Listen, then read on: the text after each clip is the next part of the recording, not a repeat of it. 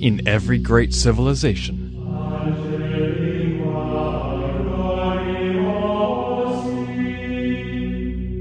there is one defining moment.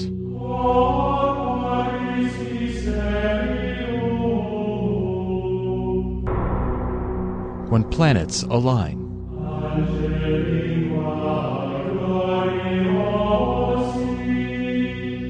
And patience is vindicated.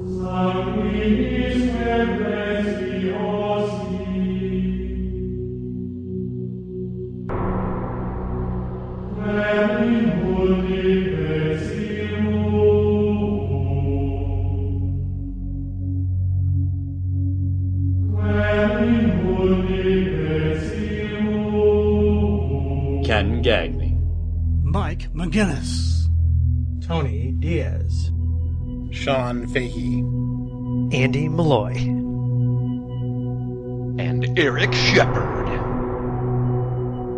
Reunite in an Open Apple production.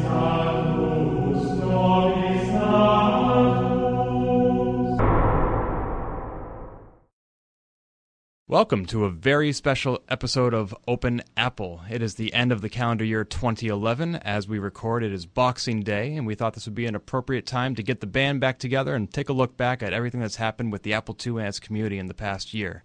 Mike and I, prior to this recording, engaged in a bout of the ultimate martial art Ambo Jitsu to determine who would be the moderator for this episode, and I won, but only because I was cheating. So I'll be running the show. We're doing this in the tradition of Ryan Suinaga, who used to do an annual roundtable on A2 Unplugged. So I will be taking his place as moderator, and Mike will be taking his place as panelist. And also joining us today is famed and storied Apple II hardware developer and retailer, Tony Diaz from California. Hi, Tony. Hello. How are you today? All right. I only woke up about half an hour ago. I was up too late running around airports, so. Sorry we're doing this so early your time. It is what it is. Got to work it out. And famous Apple II software developer, Eric Shepard. Hi, Shep. Hey, how you doing? Fine, how are you? I am recovering from a long Christmas. Spent it with the in-laws, huh? Oh, yeah. Well, and, my in-laws are awesome, but, it was still a long day. Yes, any quantity of family, regardless of the quality, can be exhausting. Yep. And all the way from Paola, Kansas, we have Sean Fahey. Hi, Sean.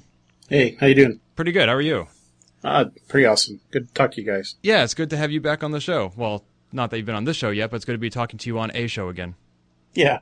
And from not too far from me, Syracuse, New York, Andy Malloy. Hi, Andy. Hi there, Ken. How are you? Good. We did not give out as much eggnog to our guests as I thought, so I have a whole half a gallon to drink over the next week. Sweet. So I'm going to be suffering. Oh, I'll send you some recipes. Oh, good. You haven't lived until you've tried eggnog cheesecake. Oh. Ooh, and I'm not a cheesecake fan. Oh. You will be. Yeah. You can always send it to our fans on the show. And, of course, we have Mike McGinnis. Hi, Mike. Oh, that's me. Okay. Yeah, you do this show every now and then, remember? Yeah, sometimes I remember. And most of the time you leave it to me. That's right. So the way this is going to work is we have a series of broad and specific topics that I'll be introducing.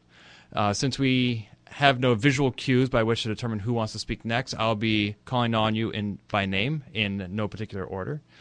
Let's start with hardware. This has been a fantastic year for hardware. We have had the realization of Vince Briel's A2 MP3 card, first demonstrated at Kansas Fest 2009. We had Mike Willegle's Brainboard, the Apple I, on a card. And we finally had the CFFA 3000 by Rich Dreher, which the last time we were all on A2 Unplugged together, I was very much looking forward to, and finally came out. So these projects have been anticipated for a very long time.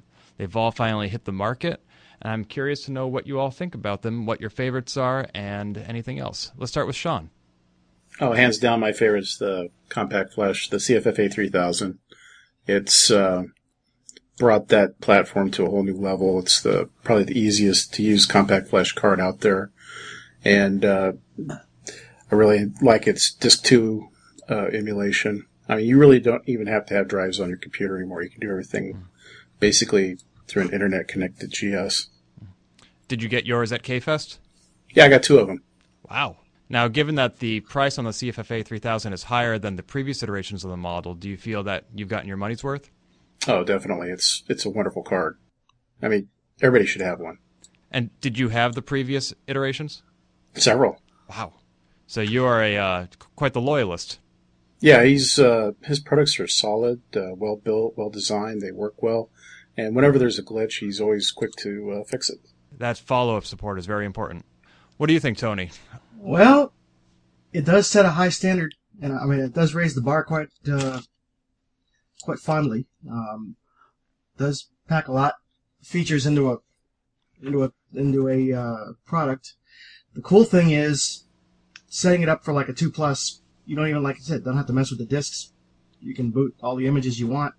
Otherwise, I didn't get a chance to get one at K-Fest, and they're all gone. So I was so busy with everything else, I didn't get much chance to look at it. Although you'd think I'd have been all over it, but I think the whole week in Kansas City goes by so fast, I don't even realize what's going on. Because you sell a similar product through 16 Sector, don't you? That's correct. Mine doesn't do any of the image handling and whatnot. I'm strictly straight out ProDOS and DOS 3.3 volumes. Legacy, if you might call it. Now, if I understand correctly, the CFFA 3000 does not have an IDE port. Is that correct? That's correct. It's just got a CF adapter, and I believe it's got USB on it, does it not? Yes, it has USB. Yeah. So if people still want to connect an IDE volume to their Apple II, your product is still the way to go.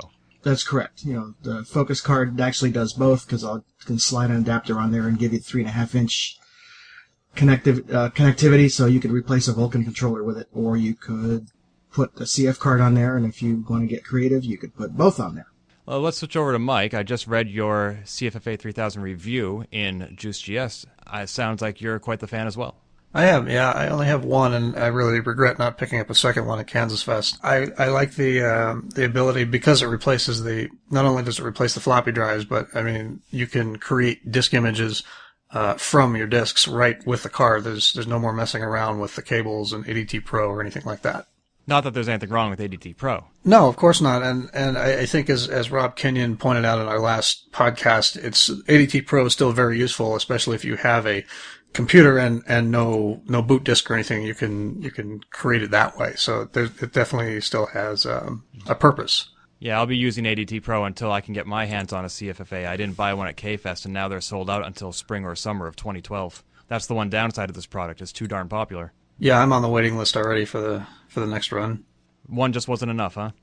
Of course not. One is never enough. Well, especially with you. You have Apple IIs and Apple IIIs that you want to put those cards in, right? I do, yep. Excellent. All right, now, Sheppy, you were quite the fan of the A2 MP3 card prior to its release. Has its actual final specs changed your opinion at all? Yes and no. It's obviously the release of the CFFA 3000 kind of impacted things because it does USB also. And that was really my primary interest in the A2MP3 personally, was the fact that it has a USB port on it. And that opens up some options for being able to, write a driver or something to talk to that and mount USB flash drives on the GS, which is still my primary interest in the A2MP3, and I'm gradually, ever so slowly, working on code to try to do something along those lines. As far as the CFFA 3000 goes, I bought one, of course, at Kansas Fest. I jumped all over it. I think I was the first person to get one. I think I had a check written before he finished his presentation. And then I hassled him for like 2 days until he gave me one. It was the first one he finished assembling. And it's an incredibly solid gadget. I haven't even finished exploring all the capabilities of it. It's really, really phenomenal. It's in my GS, and my first generation CFFA has migrated over to my 2E, and both of them are sitting side by side behind me on my second desk, in fact, right now. But it's really quite phenomenal. The A2MP3 card is more of a nifty gadget than something that's a must-have like the CFFA is. I think anybody who doesn't buy a CFFA 3000 is making a mistake, frankly. Yeah, I made my mistake. So now that the CFFA is out, what is your motivation to continue software development for the A2 MP3 card? Well, the thing is, the CFFA is designed specifically to mount disk images. That's not my interest. I want to actually mount a USB thumb drive natively, mount that right up on your GS and work with the files on it. I don't want to have to go through that intermediary step of using disk images. I want to be able to just, take a thumb drive, stick it in my Mac, copy files to it, yank it out of the Mac, plug it into my GS, mount it up on my GS, get the files off of it. That's what I want to be able to do. And then go again in the other direction as well, ideally. That's not something that the CFFA 3000 is designed to do. I don't know what would be involved in making it capable of doing that, but there's actually code and whatnot available and specs available to write the code to do that with the A2 MP3, so that's what I'm trying to do there. But even if you had that, we're faced with an issue that you and I discussed on A2 Unplugged, where there's no longer a common read-write file system between the Apple II and the Mac ever since Snow Leopard. Right, but see, the neat thing about the way the driver or the chip works on the A2 MP3 is you're not actually directly having to manipulate the file system. What you're doing instead is you're sending commands, almost like working over a network, because it's basically a serial interface, and you send commands and data back and forth. So instead of, for example, trying to mount the FAT file system on the card, on the flash drive, you're actually basically opening it up and reading it and accessing it using commands almost as if it were a networked gadget, which isn't a perfect analogy, but it's roughly the same. So basically the GS doesn't know that it's a FAT file system. You're interfacing with it as if it's some remote device. And that lets you basically, even though the GS doesn't know how to write to FAT, because it doesn't know what file system it is, I can treat it as if it's some unique thing. So basically I'm trying to hack together my own FST basically in the end that would let you mount it up and access it as if it's some other format and be able to read and write to it. But it's an ongoing process, and we'll kind of see how it goes. It'll probably initially be like a Finder extension or something like that lets you read and write to it, and get files on and off of it. And then we'll see if I can get an FST or something together to do it. But it's going to be an interesting project and kind of an ongoing series of things I'll be trying with it. Yeah, it'll be quite impressive when you pull it off. Yeah. And finally, Andy, what's your pick for hardware this year? Well, I'd have to jump on the other guys and say the CFFA 3000. I brought my 2GS into work and set it up with the card, and I've got a USB extension cable going right out of the back of the 2GS, so I can plug in the USB memory sticks. The neat thing about the card is it's hot swappable with these memory devices, so you don't even have to reboot your computer. You just plug and unplug. The other neat thing is to do upgrades to the BIOS that Rich Dreher releases. It's simply you take the CF card over to your PC or Mac, copy on the bin files, put them back into the Mac or to the Apple II and boot up with a certain way, and it automatically upgrades the card. And it was so painless and easy that all the beta releases that came out were really easy to keep doing the updates. Did anybody here purchase a Brainboard? Yes. Yes. And Sean, what did you think of it? Well, I think it's awesome. I love the Apple II, but I like to dabble with the Apple I stuff as well. And this was an easy, brainless, brain-dead, brain-bored way of turning your Apple II into a Apple I. Mm-hmm. And it's a lot of fun to play with the old software. I mean, you get to go back in time and kind of feel out where Woz started out and where he was going. And Antoine has released a bunch of Apple I software cassettes, right? Yeah, that and some Apple II stuff, but it's been a lot of fun to explore. Yeah, sounds like there's a lot of neat ways to go even farther back in time nowadays. On the subject of hardware, there's been the sensation in the community in the past 6 months to a year that prices for used and refurbished hardware, especially on eBay, has skyrocketed, and whether that is that the retro computing scene is coming into vogue or the passing of Steve Jobs has brought this stuff back into the spotlight. It could be a number of factors, but I'm curious to know, do you feel that it's true that hardware is getting obscene in the prices it's fetching? And if so, why is that? And is there anything we can do about it? Mike? If eBay is the standard, and unfortunately it seems to be that way lately just because that's the place to get a lot of stuff Apple II related, then yeah, I think the prices are kind of crazy. If you're willing to look a little bit in other places, maybe you wouldn't pay so much for some of this stuff. But I'm sure that at least for a little while, this is related to the death of Steve Jobs. People want to get a hold of anything related to him. I saw an Apple III go on eBay a week or two ago for almost $1,000, and there was nothing really all that special about it. So, and then of course we've seen the $6,000 Apple II Rev Zero and that sort of thing as well. So, makes me wonder why it's the Apple II, because you would think that people interested in Steve Jobs would be buying like Macintoshes and iPods. Well, maybe, but he definitely had something to do with that machine as well, and it's kind of I think people view that as the machine that sort of kicked off Apple Computer as a company. Right. What do you think, Andy? Well, I've seen the prices too, and it has been crazy. It doesn't seem to be limited just to the Apple II. I mean, I've been looking at a lot of these old S100 bus systems, and they're just crazy. Things like the Sol 20 and the M-Size. So I've mainly been just kind of focusing on keeping an eye out locally, keep a watch on Craigslist, and I've still been able to pick up good stuff that way cheap. Just this past year, I got a big Apple II haul, which included the computer was in the box, came with zip chip, lots of software, other things, and that was, around $100. You just can't compete against everybody in the world who's using eBay with their the deep pocketbooks out there. So what alternatives do you suggest to eBay? That seems to be the main market. Other auction type places, I think Salam was trying to do a kind of a forum where you could sell things on one of the retro sites, but it just doesn't have the reach, and you don't see as many items. So I don't see, other than keeping your eye open for one-offs on alternative places like Craigslist, it just seems like eBay is the place to me. What about you, Sheppy? Are you very active on eBay? Yeah, but for me, mostly as a seller, actually. So I think these prices are awesome.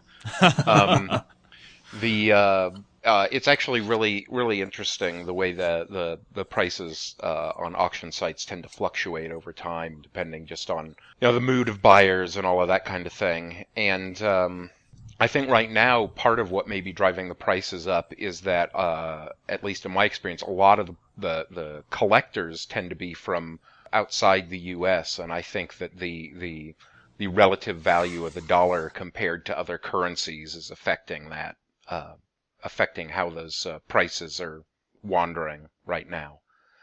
Because I think that because, like, for example, the yen, I think, is substantially stronger than the dollar right now, they're willing to spend more dollars to get stuff, if that makes sense. And what sort of stuff is it that you're selling on eBay?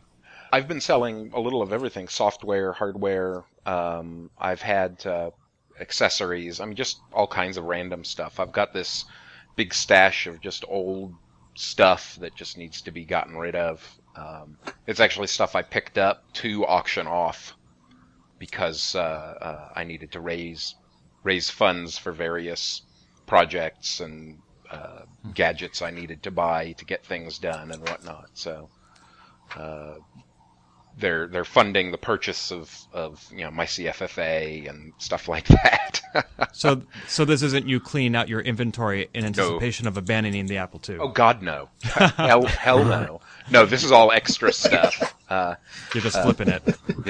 Yeah, this is just stuff I'm flipping. Things that I picked up specifically to turn around and get rid of. Because other people were dumping the stuff, and it was either dumpster or me use it to fund my habit. Okay, just wanted to clarify that, because this is how rumors start. Oh God, no. Great. What about you, Sean? It's a lot of what I call stupid money out there floating around. Mm-hmm. Maybe it's a sign of the economy getting better, that people are spending more money on retro gear, which is kind of a luxury item. Yeah. Gee, I consider it an essential. And Tony? Well, I'm not all that convinced that the passing of Steve Jobs has anything to do with the prices, because looking back on it, it tends to come into vogue and out of vogue for whatever reasons. The external currency versus the dollar is probably more of an indicator as well. But, then you've got the people complaining. It's always the buyers. There's a good percentage of buyers that'll say, oh, no, eBay, it takes, whatever, and all this that you hear. And the sellers complain somewhat too, because by the time you sell something on eBay these days, it's almost 20% gone. When you figure eBay takes 13, PayPal takes 3, paying whatever else. But how much does a brick and mortar store cost, and where are you going to find Apple II hardware in a brick and mortar store that's going to, as a seller, where are you going to get that much money for it in a store? So therefore, your venue is worldwide. It's going to happen. The prices do go up and down.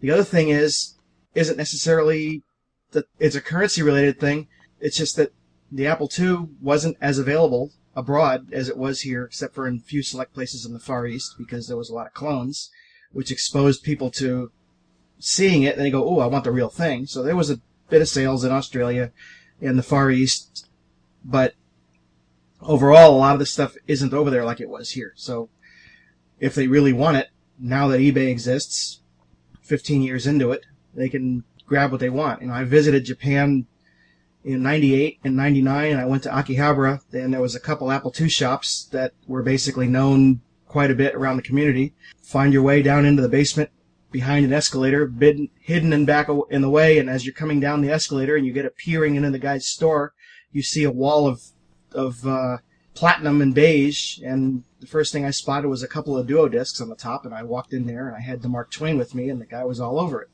It's like, it came into my store.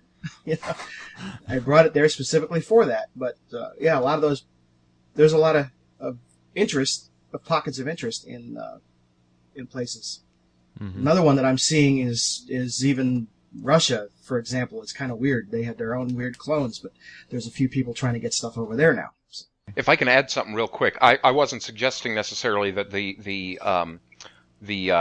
state of the financial markets and whatnot, the values of currencies was affecting the number of sales, but the prices that were getting paid. I think that there hasn't been a significant change in the demand for Apple II stuff from the Far East and Europe, but that people are willing to pay more for it or pay more U.S. dollars for it, which is not necessarily a change in how much they are paying in terms of their own native currency because of the relative value of the dollar to other currencies right now. And that's all I was suggesting. Yeah, I agree. I agree there. I didn't take it the other way either. It was okay because the demand hasn't really gone up. Right. Yeah, with the passing of Steve Jobs, that's what everybody would think. But I don't see it that way. I see it as it's got its ups and downs, and right now we're in about the average up. Yeah. It's almost a shame that we're so far beyond the days when you can just walk into a Goodwill store and buy the parts you need. Yep. Yeah. Oh. It's on the way back from Kansas City every year. I stop in Hutchinson, and one of the jokes is, and of course I give it away. Everybody will be running to the Hutchinson Goodwill right now, but I usually find at least one Apple II item in there, be it a box of software or something or other, and I make it a habit to buy it. But they don't know the difference, but it's still the original days of K-Fest when we all used to go to Software Etc. and mob the place asking for Apple II software. So. And the one year, I think the last year there was anything left, was all of that stuff on one column. One pillar in the store had one side of one pillar that had 3 little glass shelves on it, and there was Apple II stuff there. And the biggest statement we could probably make was everybody walked in and bought something. And bought the place out. Of course, the problem was, guess what? There wasn't going to be any more Apple II stuff in there, but at least we got it. Although you think we would have demonstrated the demand, and then they would ramp up the supply, and then the next time we went to the store, it'd just be nothing but Apple II. Yeah. I guess that's not how economics work. Yeah. But sadly. In the past few years, it seems like there's been more hardware being developed for the Apple II than software, and we've already reviewed the CFFA, A2, MP3, and Brainboard. And I was thinking that those were such big items that was all that came out this past year. But then I started reviewing all the software that came out this year, and I was surprised to see quite a bit. In addition to upgrades to software like Nifty Spell, Slammer, Mount It, and Hash Tool, we also saw brand new releases like T40, Trasher, A2 Command, DMS Drummer, Codebreaker, also an upgrade to SideClick. So is the Apple II software scene alive and well? What do you think, Andy? Is the Apple II software scene alive and well? Well, I was very surprised to see something like DMS Drummer come out this year. So, that was a blip for me that wasn't created. Michael Mahone had a hand in it, of course, probably a big hand in it, but that it came out from people who weren't, people who come to K-Fest and all, the musicians. And I love that there's another tool now for chiptune musicians where they can take this like highly portable Apple IIc to shows and then use that to do drum beats and synthesizer tracks and lay them down while they perform. So that to me was great. And that made, I saw that on Engadget. I saw it reported in places that I wouldn't normally see Apple II news. So, that was an example of a highlight for me. Yeah, why do you think that piece of software got such good publicity? Well, I think the chiptune scene is definitely on the increase. The interest is rising in it. So you've got people out there who also like synthesizer and electronic-based music. That's very popular. So I just think that coming together with using retro equipment to do chiptune and not just do it on new stuff is just very desirable. So I think all those things crystallized. What do you think, Sean? Well, when I heard the demo, about fell out of my chair. It just sounded so great. And, I've heard the Apple II do some unexpected things as far as sound effects and music, but this software just blew my mind about how much more it's capable of doing. I was just impressed. Was there other software that impressed you that much this year? No, that was the top of the pile for me. Cool. What about you, Mike? Any picks from this past year and any general comments about the state of the Apple II software community? My interest actually this year has been more in the Apple II titles and especially the FTA GS emulator on the iPad. It's neat to see that stuff sort of repurposed and showing up on newer pieces of technology like that. Mm-hmm. And what was great about the FTA emulator is that with a little fiddling around with one of the files, you could add software and basically you had a completely functional 2GS on your iPad. Mm-hmm. So you weren't too enthusiastic about anything that came out for the actual Apple II this year? I thought T40 was a neat thing. I was really impressed with that. Yeah. Yeah, Crew, who came to K-Fest 2010 and 2011, has started releasing some cool stuff. I think there was a printer driver he did, and then this. And he's not somebody that we are previously associating with software development, but he's nonetheless started making a name for himself, and I hope he continues to do so. Yeah, me too. Tony, any software picks this year? The printer driver was quite a bit of surprise. I've actually gotten some decent use out of it. Totally out of left field. I wouldn't have expected that in this day and age. Especially printer drivers back in the day were just such a pain in the neck to do. I mean, I involved in them firsthand, and it's like all of a sudden, oh, he did this, and 3 weeks later is another version. But the recent music software is pretty cool in terms of it brings back another piece of Apple II that we haven't heard from in a while, and goes to show you that once again you can push the hardware to even more limits when you thought it couldn't do it. Mm-hmm. You never tell an Apple II user it can't be done, because particularly a developer, that's probably the best ticket to get it, is sit there and mock them and say it won't be done. That was when GNOME came out. That was one of the things that he kind of got laughed at by Apple's DTS. It said, right, that is not going to work. You can't do that. And sure enough, it's okay. Then I don't need your help. We'll just do it ourselves. Sounds like the basis for perhaps a reality show. You just put all these programmers through these trials and incite them to get things done.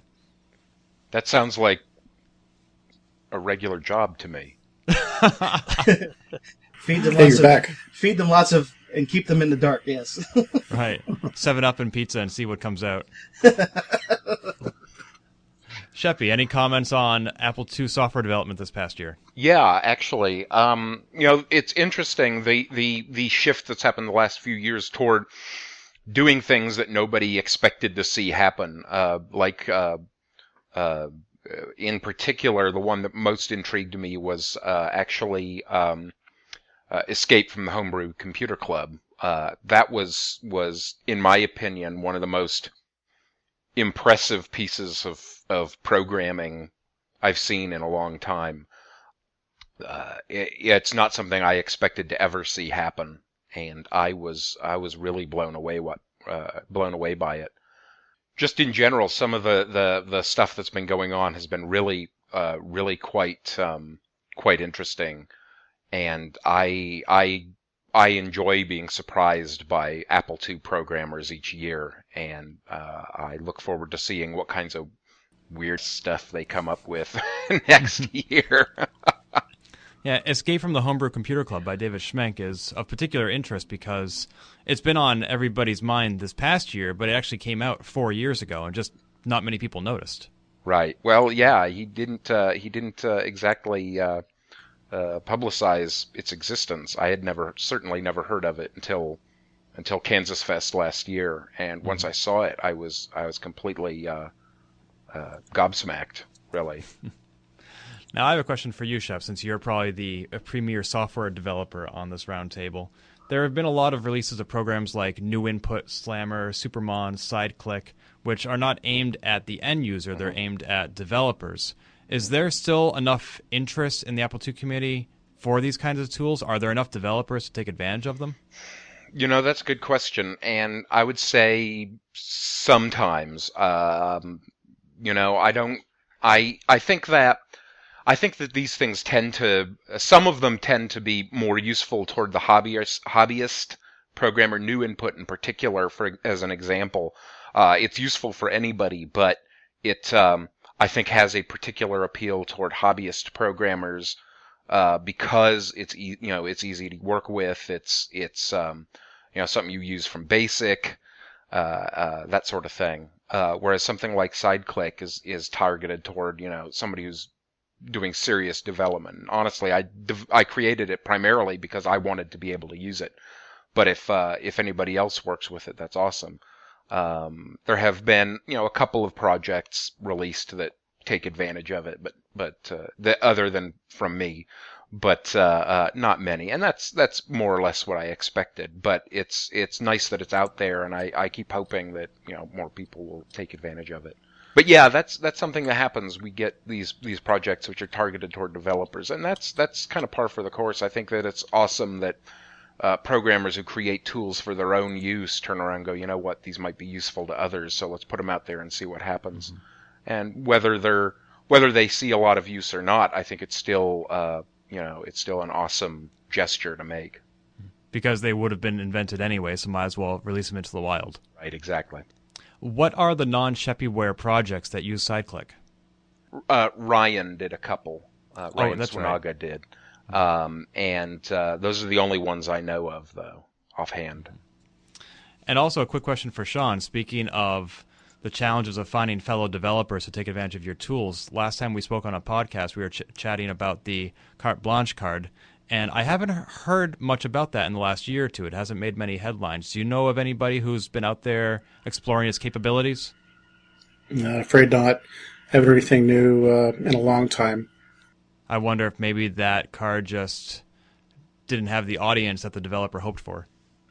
Well, I think it's a very sophisticated and interesting card with a lot of capabilities, a lot of potential, and the tools are there for people to tap into it, but unfortunately, it may be beyond some people's skills. I think most people bought it, unfortunately, planning on or hoping that a lot of other people would bring products to it, and they themselves, maybe didn't have the skills. Mm-hmm. So right now they're just using it as a VGA card. Well, that's still a valuable purpose. I mean, especially since the second side card isn't available anymore. All right. Cool. So with all this hardware and software that's come out for the Apple II, it's apparent and obvious that there's still interest in using actual Apple IIs and using it on the metal. But there's also been a lot of development in emulation. We've seen updates to Sweet 16, Apple II Go, ActiveGS, as Mike alluded to, Open Emulator, and also Martin Hay is working on P2E. So I'm wondering what the future of emulation is. What additional features do we need to look at replicating virtually, and what sort of environments do we want to see Apple II emulation be occurring in, and what can't we do via emulation that still needs to be replicated from the original Apple II. Let's go to Sheppy, since you're the mastermind behind Sweet 16. Whew, boy, that's a lot. The thing about the thing about emulation is that I think that for the most part we have gotten just about as far as we're going to with trying to emulate the real hardware. I think that the scant handful of things that don't get emulated right now are things that are so obscure as not to really be worth the effort to get done. For example, the one thing I think that you really can't do right now in most emulators, although there are one or two that can do it, is like 3200 color mode on the GS, which is this weird hack that,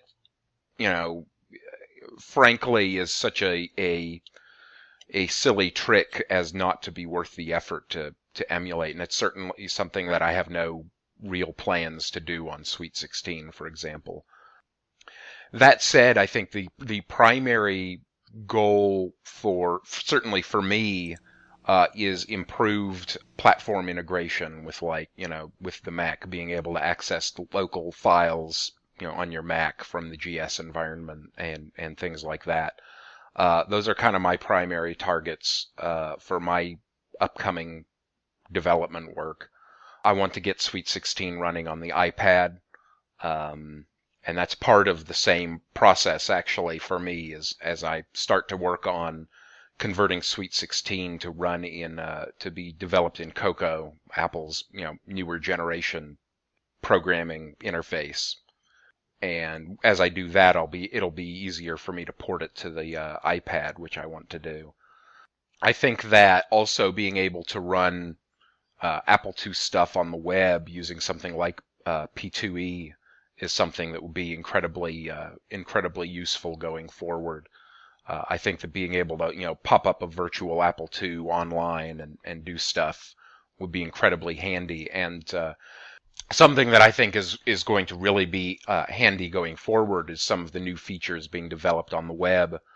New web technologies are going to make doing online Apple II emulation easier with things like local storage and IndexedDB, being able to store, your own disk images locally, but use a remote emulator website to run them.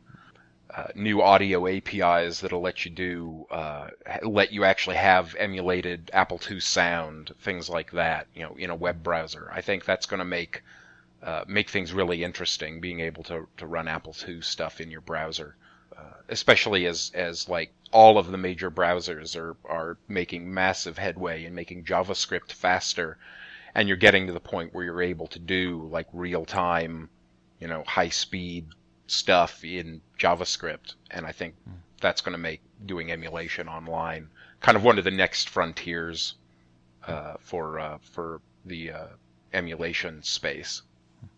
Do you think it's practical to have an emulated Apple II on a mobile device, or is there just a wow factor that makes you want to pursue it? I think that there is certainly room for it. I think that for like running games, it would be great. Certainly, like on the iPad, if you throw an external keyboard on it, I could see that as being like a really viable portable Apple II, especially if you had one of those, those iPad cases that have an integrated keyboard in them. You just unfold it and boom, you've got your little, Apple II netbook basically there. There are some potential issues with trying to do emulation on an iPad or mobile device, a phone or whatever. But I think it's an interesting challenge, and I certainly think there are certain types of application where it's certainly a viable environment for emulation. Because the Apple II already has such limited screen real estate, I imagine trying to squeeze that into the small dimension of an iPod Touch, for example, would just extremely limit its usefulness. I don't know that that's necessarily the case. Certainly the pixel density of the current generation iPhone and iPod Touch make it feasible to do it. I agree that, like, an 80-column text screen would be awfully small and hard to read on like an iPhone. But, it would be perfectly viable for games, I think. Certainly we see lots of games running on the iPod Touch and the iPhone. I mean, I believe, it's essentially the most popular gaming platform out there right now for portable games. And so it's proven to be, workable for a gaming environment. So I could totally see playing, classic Apple II games in an emulator that way. For other things, one thing that's worth keeping in mind is you can plug your iPhone or your iPad into a TV set and use your TV as a screen. And one thing that I'm looking at is the possibility of using your iPad as your keyboard and a trackpad while the GS is projected onto your TV set, onto your HD TV. So you've got your HD TV showing your GS screen and you're using your iPad as keyboard and mouse, basically. I think that would be really cool. And that's something I would like to try to do. And do you think an app like that would get past the App Store regulations? Oh, absolutely not. No way. Absolutely not. But I think that just being able to do it makes the challenge of doing it, the adventure of doing it, makes it worth giving it a shot. Now, I will say, given that the FTA got their emulator through, although they had to, go through some hoops to do it, I think that kind of cracks the door open a little bit toward the possibility of making some headway there. So we'll see. It may wind up being the kind of thing where, it's in a perpetual state of beta test and, if 100 lucky people get to sign up and use it, we'll see. But it's something that I want to work toward just because I certainly want to have it for my own use. And that is usually the incentive behind any project I work on, is that it's something I want. Great, thank you. Mm-hmm. Mike, I often consider you JuiceGS's resident hardware expert as far as writing reviews for the magazine, but... Oh, I'm sorry. No offense to Tony, but you previously mentioned a lot of enthusiasm for the emulation scene. That's not what I would expect from somebody who really likes the hardware. So what's your take on emulation for the Apple II? I'm actually not a huge emulator user, just because the times when I would want to use an Apple II tend to be when I have the machines around me. I find that emulators, like there's that Candy Apple emulator for the Android, they tend to be sort of, as they are now, tend to be awkward and sort of difficult to use really effectively. But I do definitely use Sweet 16 on my MacBook. And I've got the Apple Win, and a couple of others for the Windows machines. So they're not totally without merit, obviously. It's just, there's not a lot of appeal, away from, Sweet 16 is great because it's so featureful and you can do everything with it.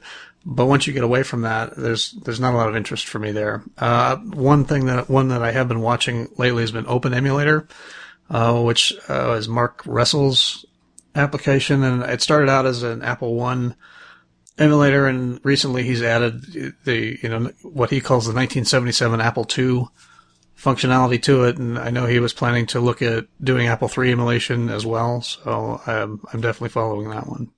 I'm sorry, I haven't been following that. What does it mean to add 1977 functionality? Does that mean just taking away all the post-77 functionality? I'm not sure. Okay. I haven't actually played with that function yet. Okay. And Tony, what's your take on emulation? As far as emulators, platforms they're running on, even browsers becoming more apt to being able to allow the emulator to actually run and do more features. We've come a long way with emulation, just as we've come with, the real hardware. How many can remember the first 2 in a Mac, and even soft PC on a Mac Plus or a Mac SE? Particularly 2 in a Mac, you could watch the screen load up a square at a time going across, because it was running at a quarter to half a megahertz, and that was even generous. But now it's possible to, almost like in a flight simulator arena, people will use a flight simulator to actually fly and test their aircraft before they even go in the shop and make a wing or anything, because the flight simulators have become so realistic at simulating what's going on around them, the physics of flight and everything else. So the emulators have come into this too, to where you can probably design hardware, at least concept or figuring out stuff, and have somewhat of an environment to dabble before you go and take the soldering iron and get a board made or something. Yeah, maybe I'm dreaming, I don't know, but I see that platform expansion. Interestingly enough, I don't think we've even really tapped that yet, but I think I see platform expansion happening in an emulator. You know, I'll take a dig back in the other direction. There's quite the piece of irony here in that it's easier for me to move files that I've downloaded from the internet to floppies using real hardware than it is for me to use an emulator on any platform. Unless I go back and run something on Mac OS 7.1 or something like that. Why is that? You know, is the demand not there? Although we've only recently had HFS pulled out from under us as far as total usability, so you know, it takes a while to react to it, I guess. Hopefully we'll be there. Until then, at least in the sense of Usenet and CSA2 or IRC way back in the 1980s or 1990s. In jest, I can say it must suck to be you. I have Ethernet, nobody else does. So but no, I know and actually what I do with the Ethernet, you can do with other hardware available on eBay. So it's not really that bad. But Sweet 16 always goes through its growth spurts, and it actually is a day-to-day used item as far as Apple II workflow. It does make things a lot easier. Working on the Apple II versus working on the other stuff kind of makes you go, wow, how did we live with this small screen? That's one thing I'm hoping that happens, although apparently I guess the toolbox and whatnot can sort of handle it. We don't know. I guess we're going to find out. Yeah, I mean, no matter how good your emulator, and even if you have an FC5025 adapter, you're right. If you want to work with actual floppy disks, which you may need to ship out to a client, you're going to have to use the original Apple II. Yeah, you have to push them over there somehow. Unless the original client, the actual client is the rare type that actually has an MFM ability, which is a SuperDrive card in this day and age. They can't read what you give them anyway, so yep, it's got to go through Platinum hardware. All right, let's move over to Andy and let him opine about emulation for a moment. Well, you had asked about what features maybe do we still want to see in emulators, and I couldn't think of any until I looked at Open Emulator's list of features, and I thought two of them stood out to me. One was that you could add devices to the emulator on the fly. You didn't need to shut down the emulator or power off the Apple II, so that sounded pretty neat to me. Plug in printer cards, storage device maybe. And the second thing was that it looks like they really put a lot of effort into emulating all the video modes of the original Apple IIs, like all the crazy screens that weren't too clear and scan lines and all of that. So I like that. And the last one was that he emulates printers in the feel of kind of the printer paper, which I know is done by, I don't know, maybe remind me, there's the other Mac-based Virtual 2, which is fantastic. You even get the sounds of the dot matrix printer printing your document out. So that was a couple that said, well, maybe if we can't get actual features that emulate the hardware closer, we're getting nice interface features that make it better or more desirable. I'll add something on the hardware bit on dropping in, plugging in a printer card and whatnot. The problem with that back then and now, and maybe I'm going to run the sales of motherboards up now because people are going to try it, but you could plug in hardware on the real thing. Usually a control reset is all it takes for it to go, oh, it's there now. You have to go straight in that slot and straight out, and everything's got to contact at one time. It will work pretty much. Now, an emulator is going to be set up to obviously take care of that and do that, but it works. Most people can't do it, or they'll they'll static zap or something or other. But one day in high school, when kids were being kids and everybody was up to shenanigans and whatever, somebody got mad at the lab teacher and opened up one of the 2 pluses and took the disk controller out while the power was on and went in and out of every slot really fast. He goes, "I'll fix her. I'll ruin this." Oh, I don't, that stupid things people do, right? The computer still worked at the end of that 5-minute escapade of back and forth because he did one thing right every single time, up and down really fast. But yeah, I mean, I've done it in controlled environment for reasons that I've needed to pull something out without losing memory. So no, but don't everybody go out and do it and try it now, just because there's not enough motherboards left, especially if they're ROM 3s. You can't get them. Yeah. Yeah. Don't try this at home. Mm-hmm. Yeah. And last but not least, Sean. Well, I look at emulation as sort of the gateway drug to the real thing. For me, I love emulators like Sweet 16 and Virtual 2, and I've been keeping track of OpenEmulator as well. For me, emulators are great for the casual user, for you want to take the machine with you, but at the end of the day, I come home, I want to use the real thing. I mean, the smell, the touch, the tactile feedback of typing on the real keyboard, sliding that disk into the drive, dealing with the quirks of the hardware is kind of the challenge for me.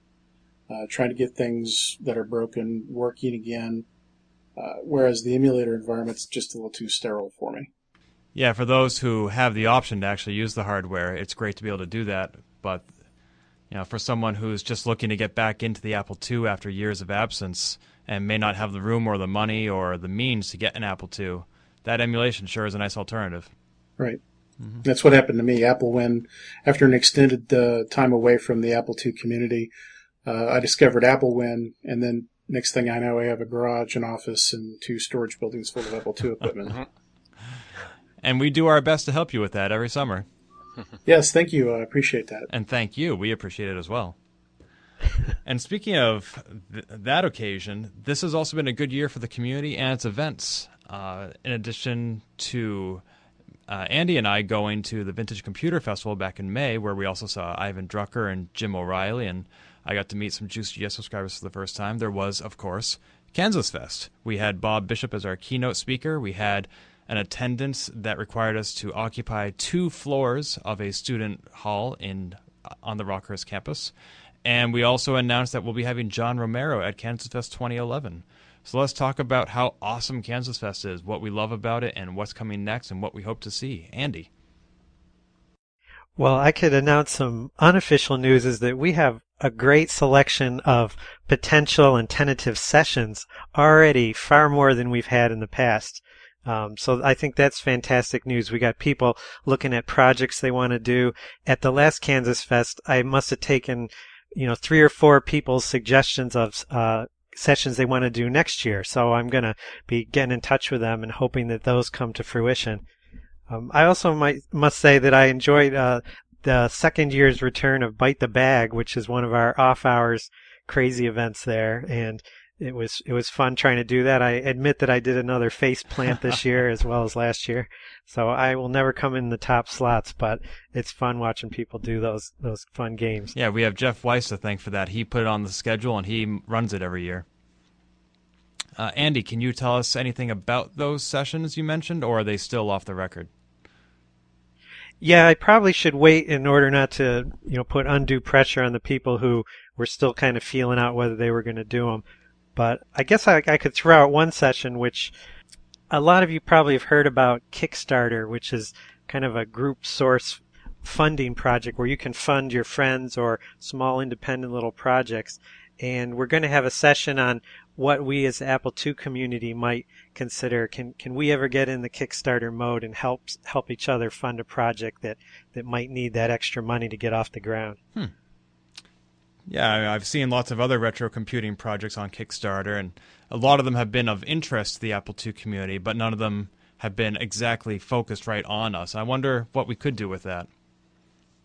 I'll mention one session that I would like to do at Kansas Fest. I haven't submitted it yet because I don't want to commit, but at Kansas Fest 2010, I ran the live text adventure game called Action Castle, and there are 4 or 5 other games from the same developer. One is called Jungle Adventure, and I'd love to run that for you all next year. It just requires me to take the time to learn the script and be able to moderate a session well.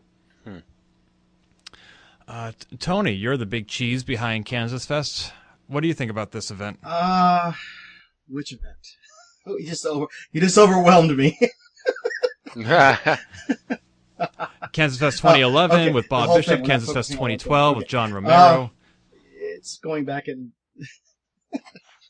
actually part of the problem is I'm sitting here doing 10 things at once. But anyway, now who would have ever thought K-Fest could go this long, especially when in 95, I think it was 94, 95. The year it almost wasn't. We arrived on campus we couldn't get in before 3, and we had to be out by 11 after the second night. So it was almost one day. It took longer for most people to get there and commit to coming, and they still came. Even though the news was put out, I think 40 days ahead, people still came. But no, it seems to be. I won't say attendance-wise, we're not growing leaps and bounds. Certainly back in the day you talk about 2 floors, we used to take up 2 buildings. But last year was a resurgence in interest, and the creativity that's coming out of it is still non-stoppable. I think it still harbors or incubates a portion of motivation for people to do things. The speakers are fun. It's you'd think one of my fortes is not marketing, and that's my problems. That's why I have you. You guys take care of it better. But no, K-Fest is, every year it's never been the same as the other, and you always wonder how we're going to top this. I've learned to realize, you know what, don't bother trying to even think about it, because maybe it won't top it. Maybe it does. But with every year being so different, think of it as you're not topping anything. You're just taking another part and going extreme with it, because it's hard to explain without showing up. It's not a cult. It's not a clique of people. It's a week of retro computing and going back to the 80s and hearing stories about it. The best part about K-Fest isn't the sessions during the day sometimes. It's the unexpected. Expect the unexpected, because that's where the fun comes in. Right. It's funny you talking about how we used to take up 2 buildings. I may have the exact details wrong, but I was looking through some old issues of Juice.GS, and maybe 5-10 years ago somebody had written, attendance hit an all-time low of 36 people, and then 5 years later the same article will say, this year we hit a 5-year high of 36 people. So it really is all contextual. It's just relative to the era in which we're still having this event. It's amazing last year's event, how you said, well, we had to have it on 2 floors. As well, we almost didn't, but due to the fun scheduling and whatnot with the buildings we use at Rockhurst, although we would have spilled 3 people onto 2 floors, so it was better that they spread everybody out, because that's always the problem with when I'm doing the rooms, is like, I don't want to go on that 2nd floor because I don't want to leave one guy up there. And so it worked. And I think actually, I'd never walked up that 2nd floor before in Cochrane, so I'm like, oh wow, there's a large space between these 2 up here. So there's another spot we could use for something. Yeah, I think I saw some cards being assembled in that room this year. But otherwise, looking back at it, and I've even taken road trips back to Avila a couple times, and it's funny how the first year at Rockhurst we were like, well, this is not as easy to get to. We all ended up going to the same places we did when it was out by the outer loop on the freeway. because Inertia's that's the strong. only thing we knew where it was. But now, the first one says, "Wow, look, the Rockhurst people care.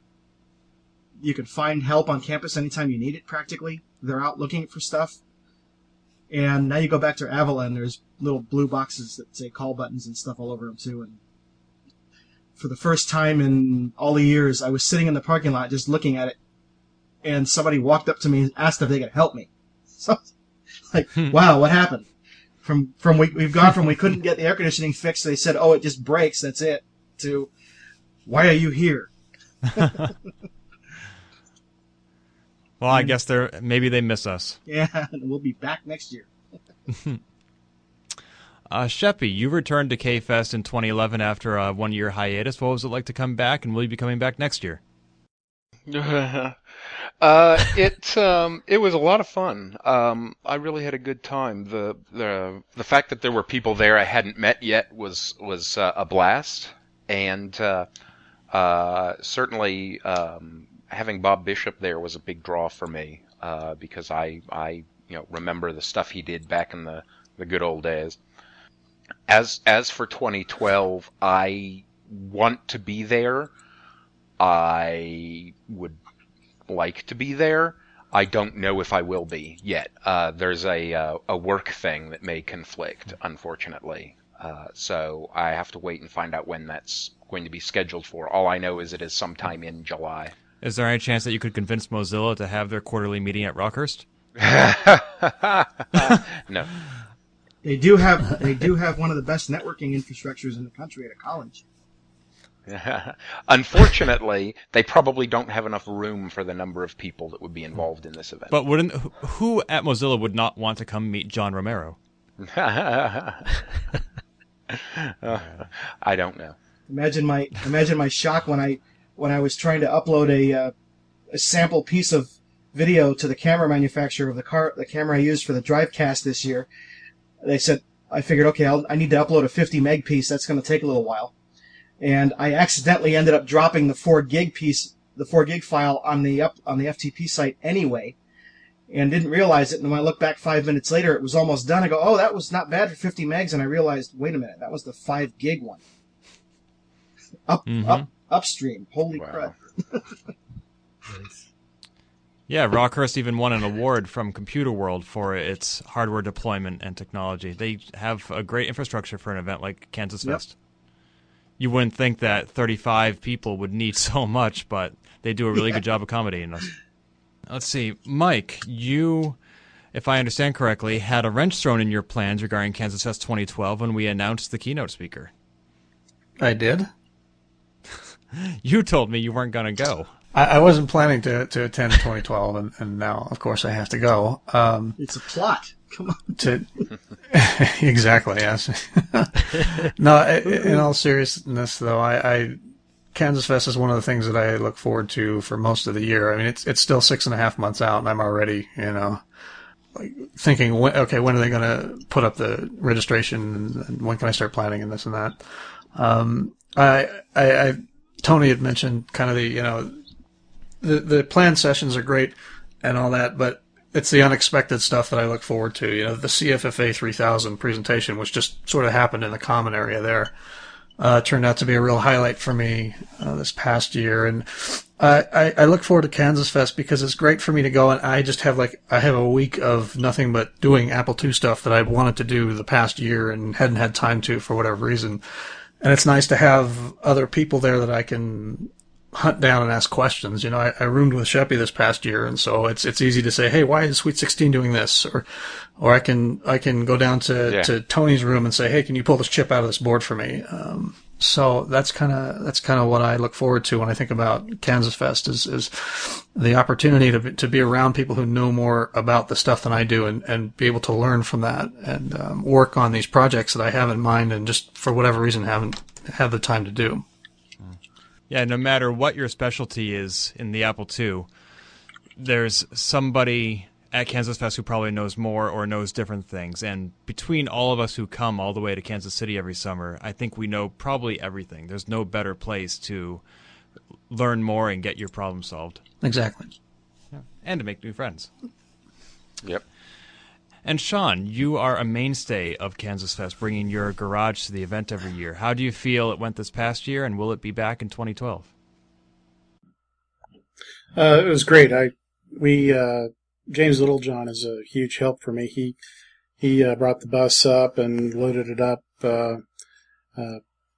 He's a big help for me, but I was surprised at how much stuff got taken this year. We were expecting to have to put some of the old Macs and maybe some of the old parts back on the bus, but like 95% of everything got taken away, which was great. We were really happy to see that happen. Gave away a lot of magazines, software. As far as it coming back next year, we're not so sure. I have more stuff to give away. I've accumulated more extras, if you will. So if I can swing it, I will. Right now, it's kind of up in the air. Would it help if we went to the garage like we used to in the old days? Possibly. It makes my wife a little nervous. I mean, she's happy to see everybody come and haul stuff away, because she's always after me to get the garage cleaned out. But we'll just have to wait and see, play it by ear.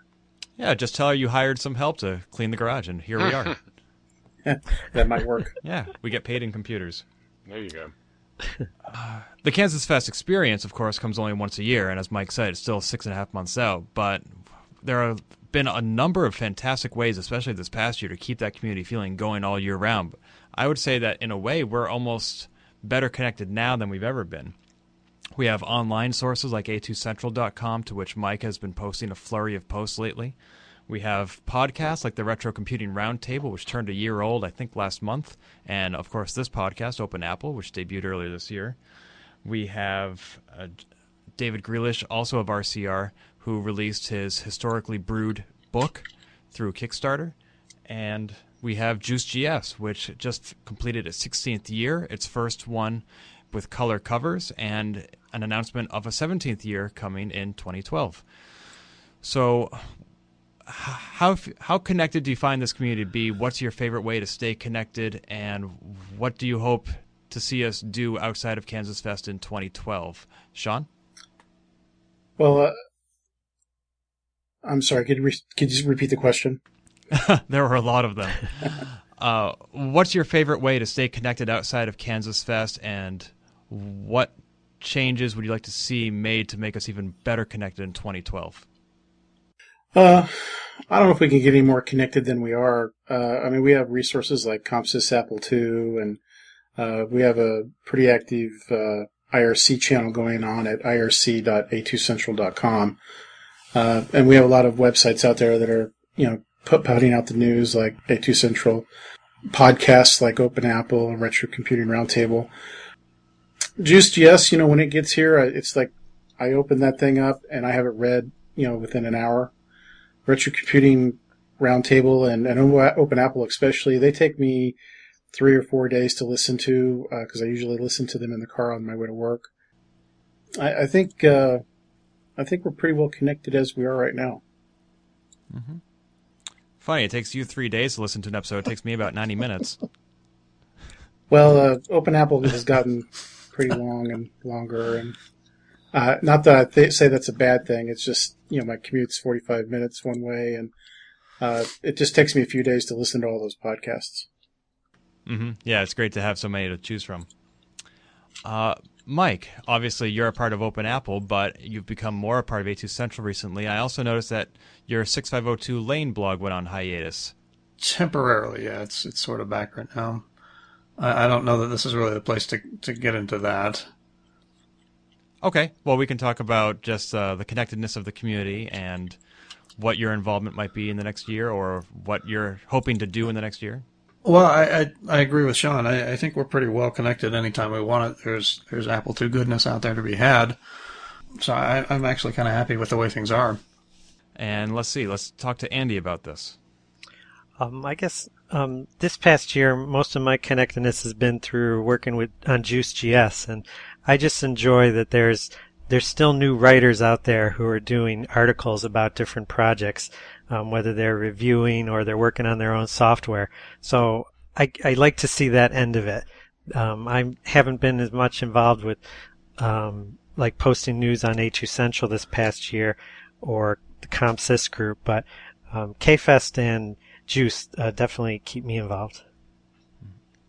Andy, I think you're one of our community's unsung heroes, maybe because you don't have a blog of your own, but I've seen you sending me emails Christmas week at 1 a.m. with last-minute edits to Juice.js to make it the polished product it is, and you're also reviewing the spreadsheets that we create in anticipation of every episode of Open Apple, chiming in with ideas and news that we may have overlooked, and I really appreciate everything that you do.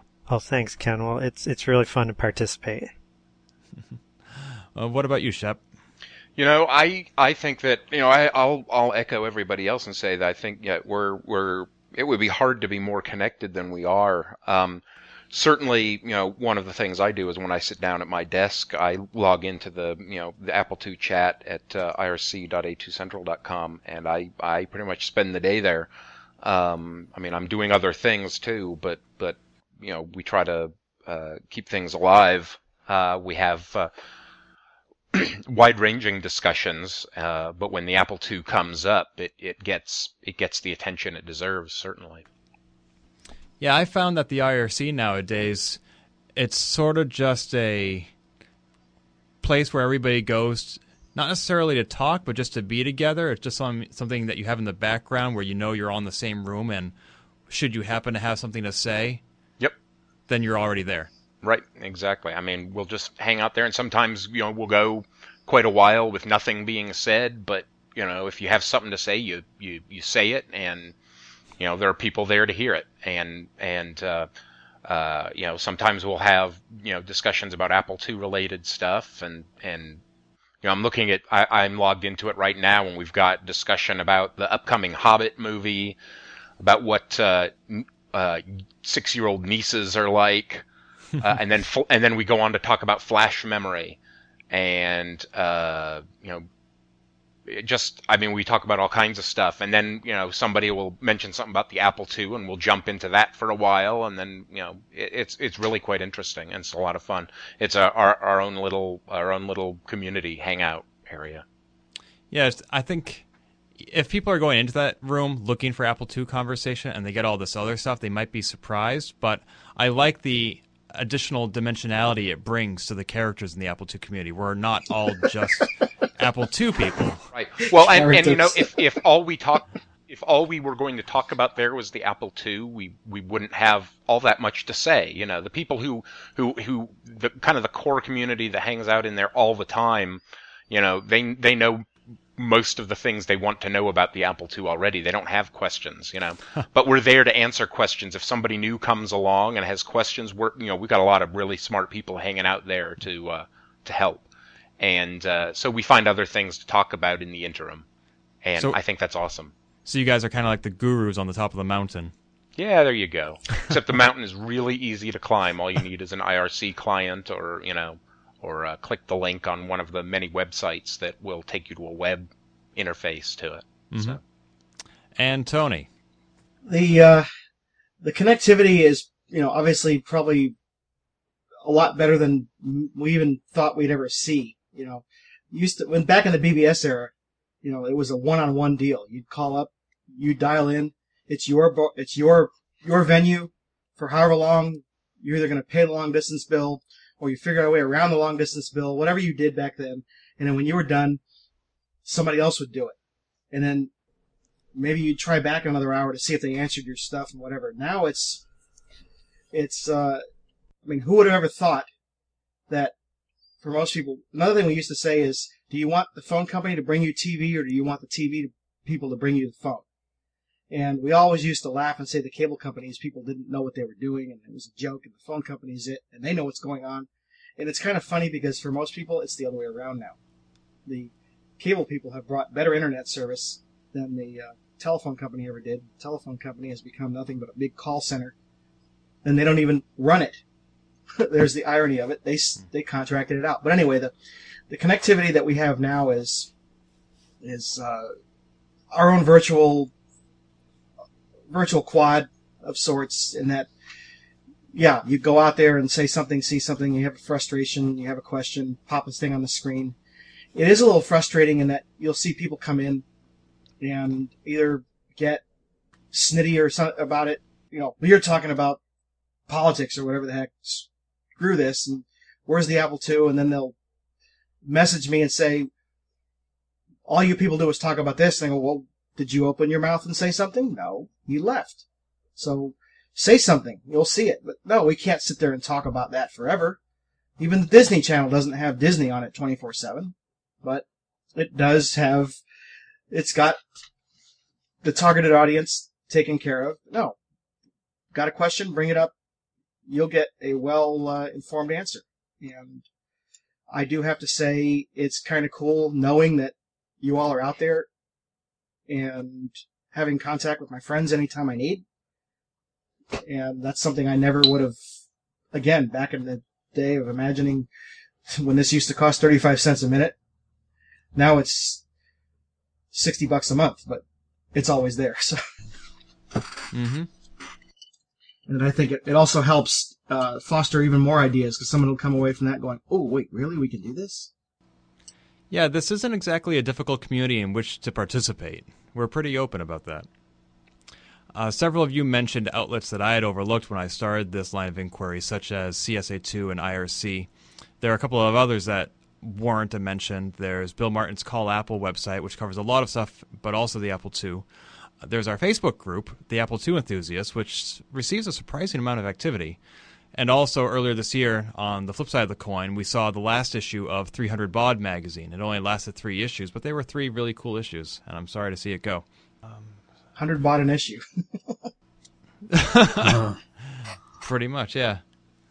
We had some other losses this year. Of course, there was Ryan Suinaga, and we've already spoken about him at length, both on Open Apple and, more importantly, at Kansas Fest. I think we've all shared our memories of him and how much it hurts to be without him.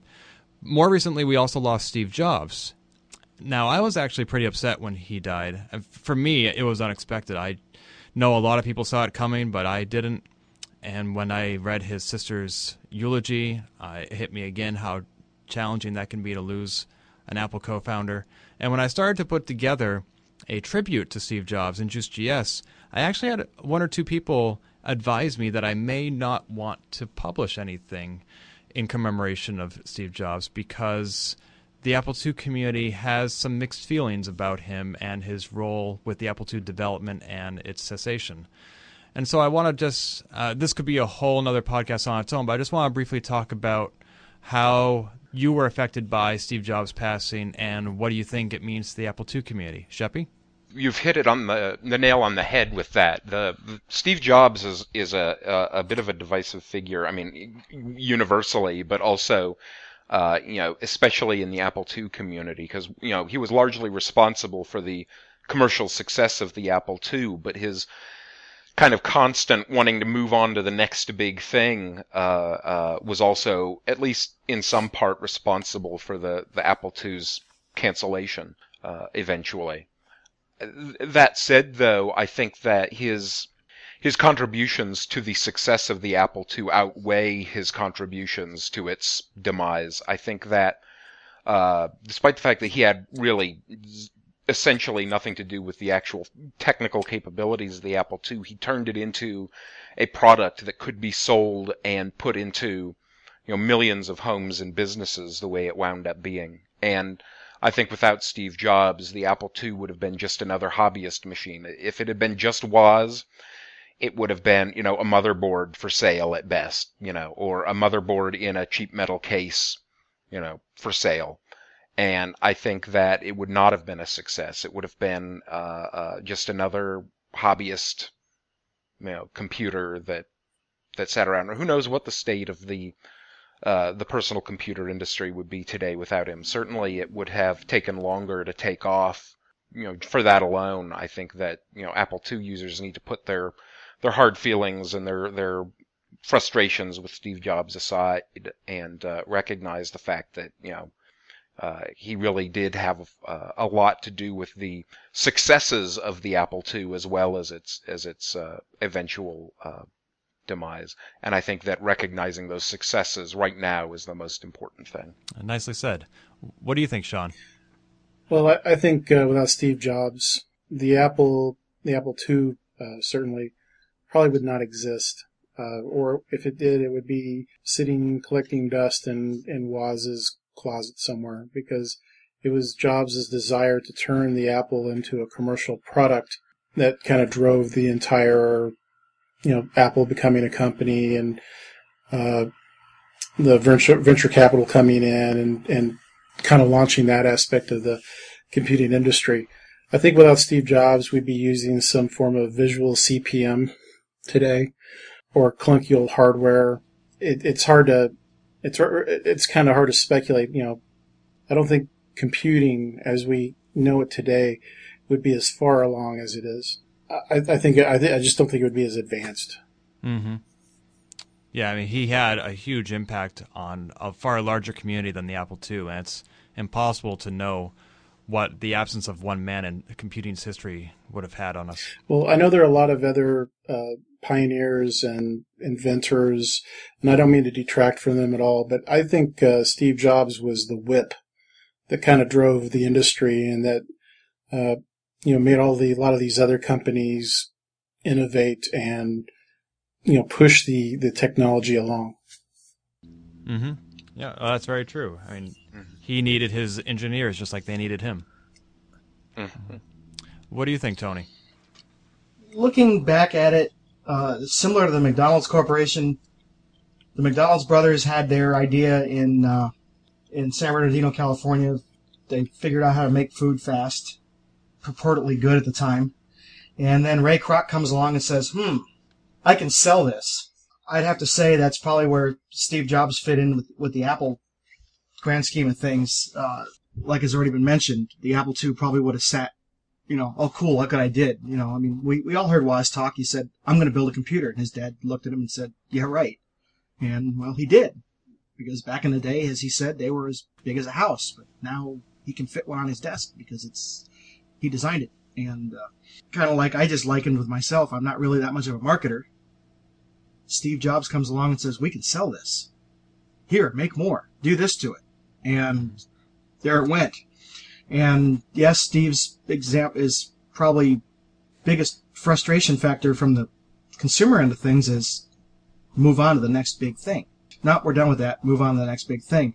But a lot of people tend to get defensive about Steve Jobs and the Apple II, but look back at it. He was basically gone from Apple through most of the Apple II's reign. It wasn't like he was there saying, nope, kill it, kill it, kill it, kill it. In fact, it was gone before he even came back. But you got to figure 77, 78 to 92, I don't think there'll be another piece of consumer electronics that'll last that long in its original form ever.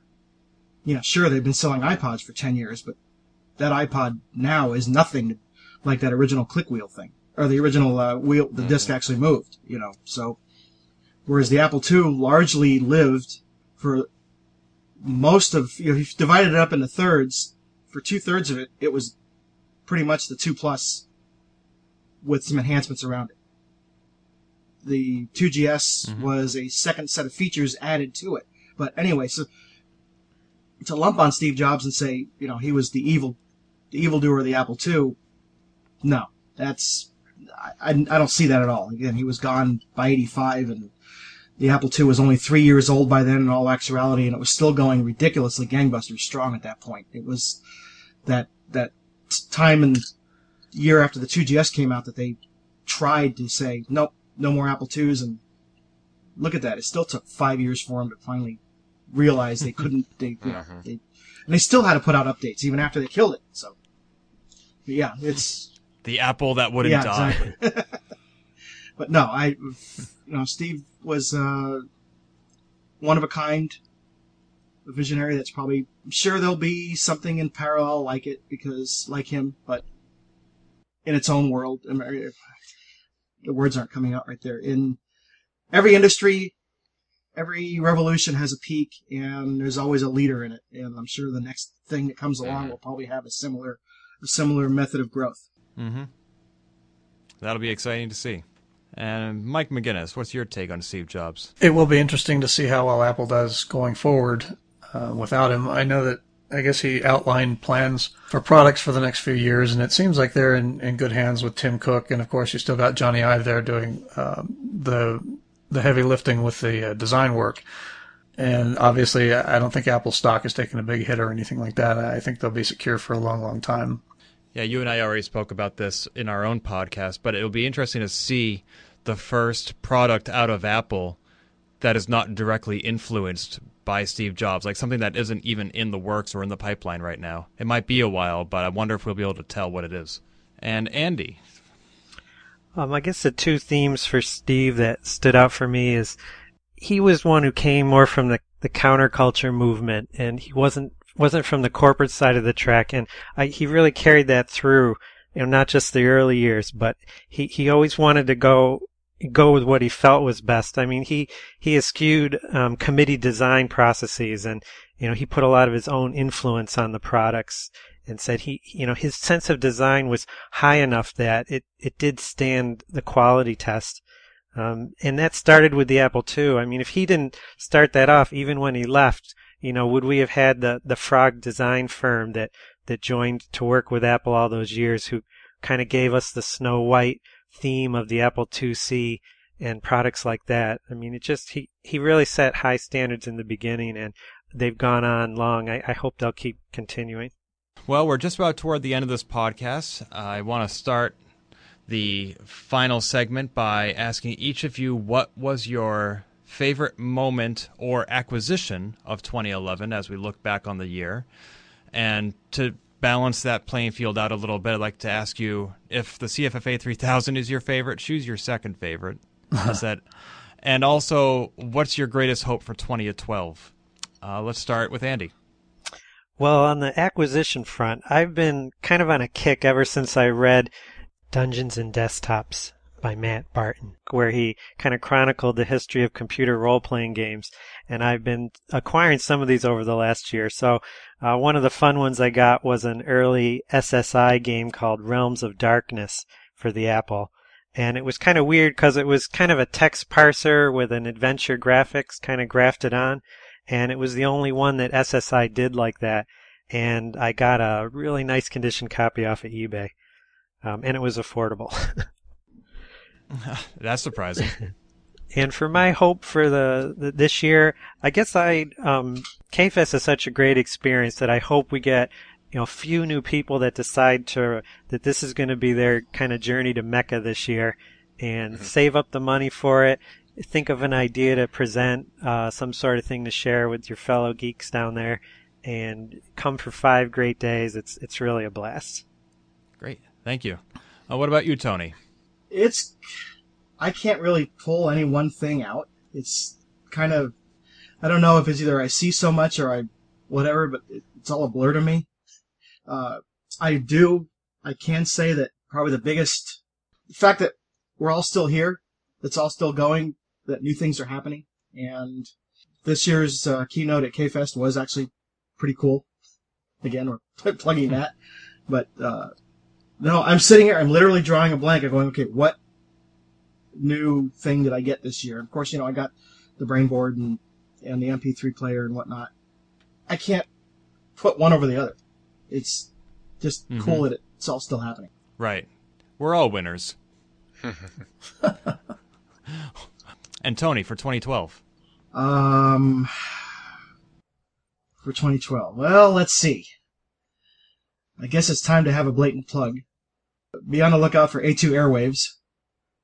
I said I wanted to do a podcast for ever and ever and ever, and I'm going to figure out how to do it. And it may not be all Apple II, it may not be weekly, monthly, or whatever, but I'm going to try to do something to have a little bit of retro 80s and Apple II themed, and possibly a little bit different format than others, where we'll have the typical vocal podcast, but I may do a piece of one, like here's how to do your disk drive, or here's how to do this particular thing, and throw a video out with it. I'm very sorry to hear that you've chosen to be blacklisted from Open Apple. Oh. Just kidding. We're all friends here. And what about you, Mike? Well, I really enjoyed, like Tony mentioned, I really enjoyed the Bob Bishop keynote this year, especially after being able to interview him for Juice GS. It was neat to hear more about the stuff that we talked about and meet the guy in person. As far as acquisitions, I've really been having a lot of fun hunting down Apple III stuff because it's a lot harder to find than a lot of the Apple II hardware, and it seems that I have less competition for that. You're not looking in the right place. Yeah. Come to California. It's been, yeah, no kidding. No, it's been fun to kind of, because a lot of the hardware and software especially was produced after Apple had already killed the Apple III line, so it was never produced in big numbers. So that's been interesting to learn about that. And I guess for 2012, this isn't anything specific, I guess. I had a really great time taking the road trip back to Massachusetts with you, Ken, and seeing other Apple II users outside of Kansas Fest and hanging on. So I guess maybe I'm looking forward to having that sort of experience again. Not necessarily a road trip or anything, but I don't know. Well, you might need to find a different co-pilot for your next trip. Well, of course, because we can't stand each other anymore. Especially after Milwaukee. Come on, road trips are fun. Anyway. What happens in Milwaukee stays in Milwaukee. Exactly. You said you'd never mention that. It's just between you, me, and the internet. Sean, 2011, 2012? Well, I went through a pretty strong Apple II and II Plus phase this past year, and I was very happy to acquire a couple of original Apple IIs and some Bell & Howells that are really super nice shape, practically pristine, and I've been just playing with those constantly. Been having a lot of fun. As far as 2012 goes, I'm looking forward to spending some more quality time here at home with my family. I'd like to make an announcement, if it's okay with Mike and Sheppy. Sure. Of course. Mike McGinnis has graciously accepted a new role at A2 Central. He's going to be taking on the role of lead editor now, and he's responsible for the flurry of the recent updates to the site. I haven't really been able to commit a lot of time to the site lately, so he's stepped up to the plate and he's now doing a lot of the work. So he's now the lead editor of A2 Central. Oh, congratulations, Congratulations. Mike. Hooray for me. That's awesome. Seriously, though, thanks guys for considering me for that position and asking me to do that. It's actually a real honor to kind of step up and help out however I can. I've been a big fan of A2 Central for a long time now, and so it's neat to be a part of that on a different level. Yeah, and congratulations to Sean on tapping this talent. Well, he was the only one we could find. Exactly. He was the Everyone only one else willing to said take no. the job. Yeah. Really scraping the bottom of the barrel there. Pretty much. No, really, thanks, Mike. Appreciate it. Thank you. And Sheppy. Yeah, 2011 was an interesting year. The Apple II world went unexpected places, and I'm sure 2012 will see more of the same. From my perspective, my most exciting events of 2011 would definitely be the CFFA 3000 and the A2 MP3 card, with which do this epic battle in my brain for which is the more awesome. And as far as 2012 goes, I approach 2012 with a lot of curiosity. I really don't know what to expect anymore. Anything that I proposed or suggested or guessed at would probably be wrong, because this community has started to surprise me in fascinating ways. So I'm not even going to venture a guess at this point. I just think that it's going to be fun to watch. Oh, but proving you wrong is fun. But I don't want to be proven wrong. I get that enough at home. All right, fair enough.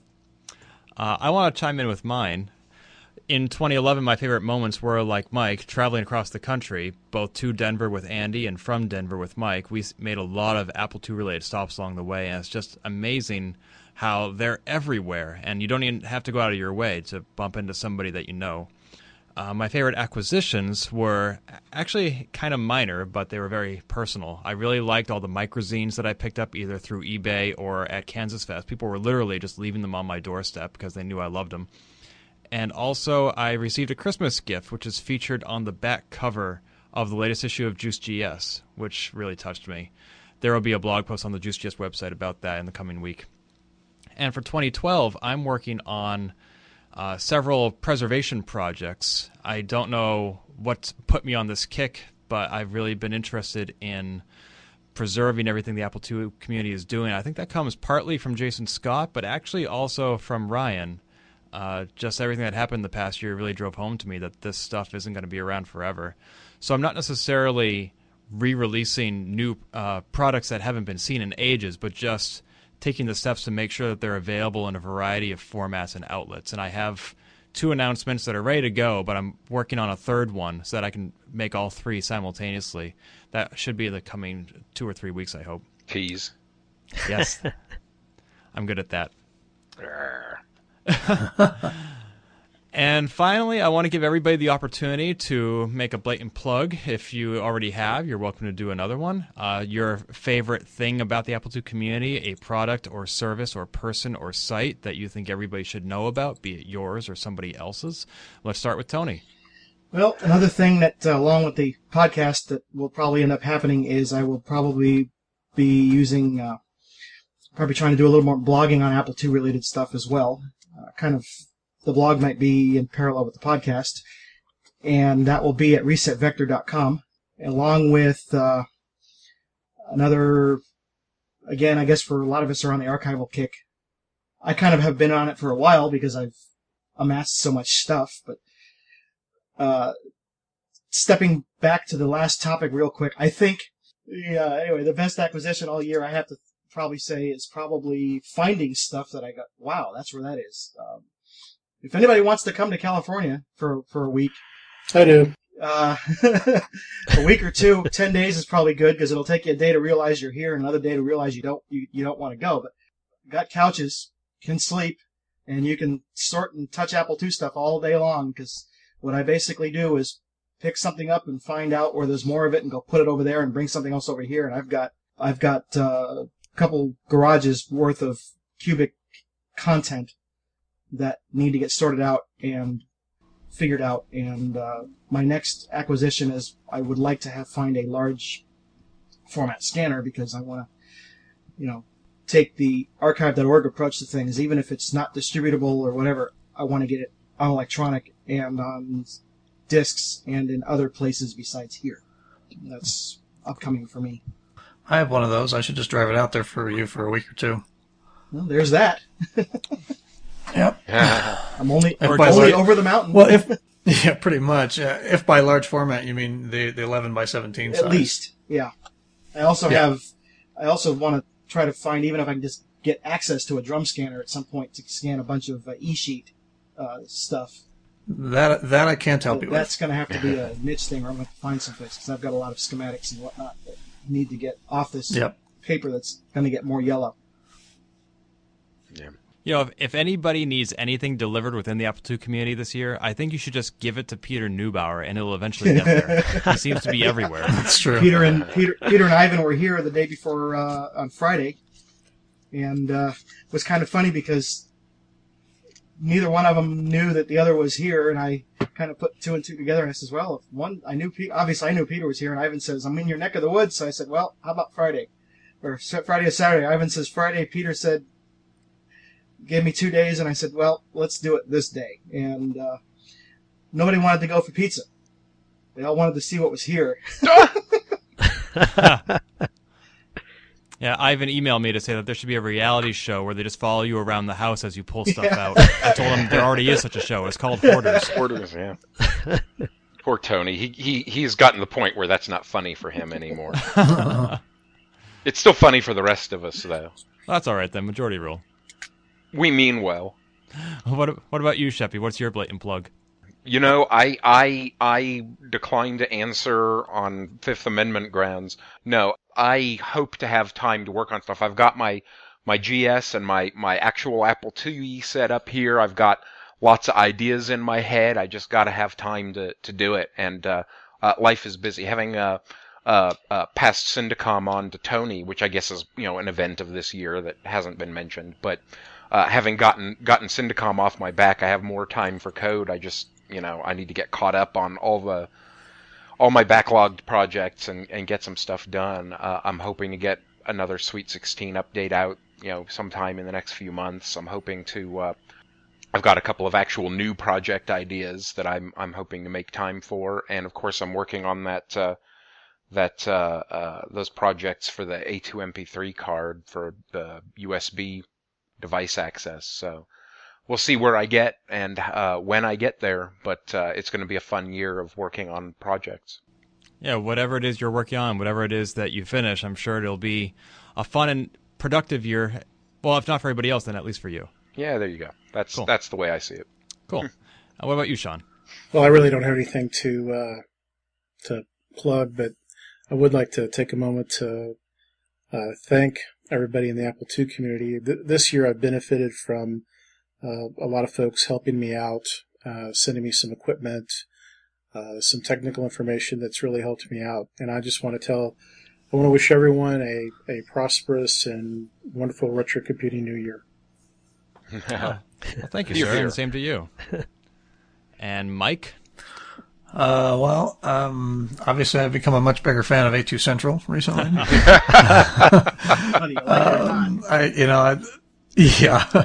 The scanning is ongoing at apple2scans.net. Randy Brent just dumped a bunch more stuff on me. Every time I get one thing scanned, there's 5 more that seem to pop up, so I'll just keep working on that. And I look forward to seeing everyone at Kansas Fest 2012. Cool. And we look forward to seeing you. Yay. And Andy?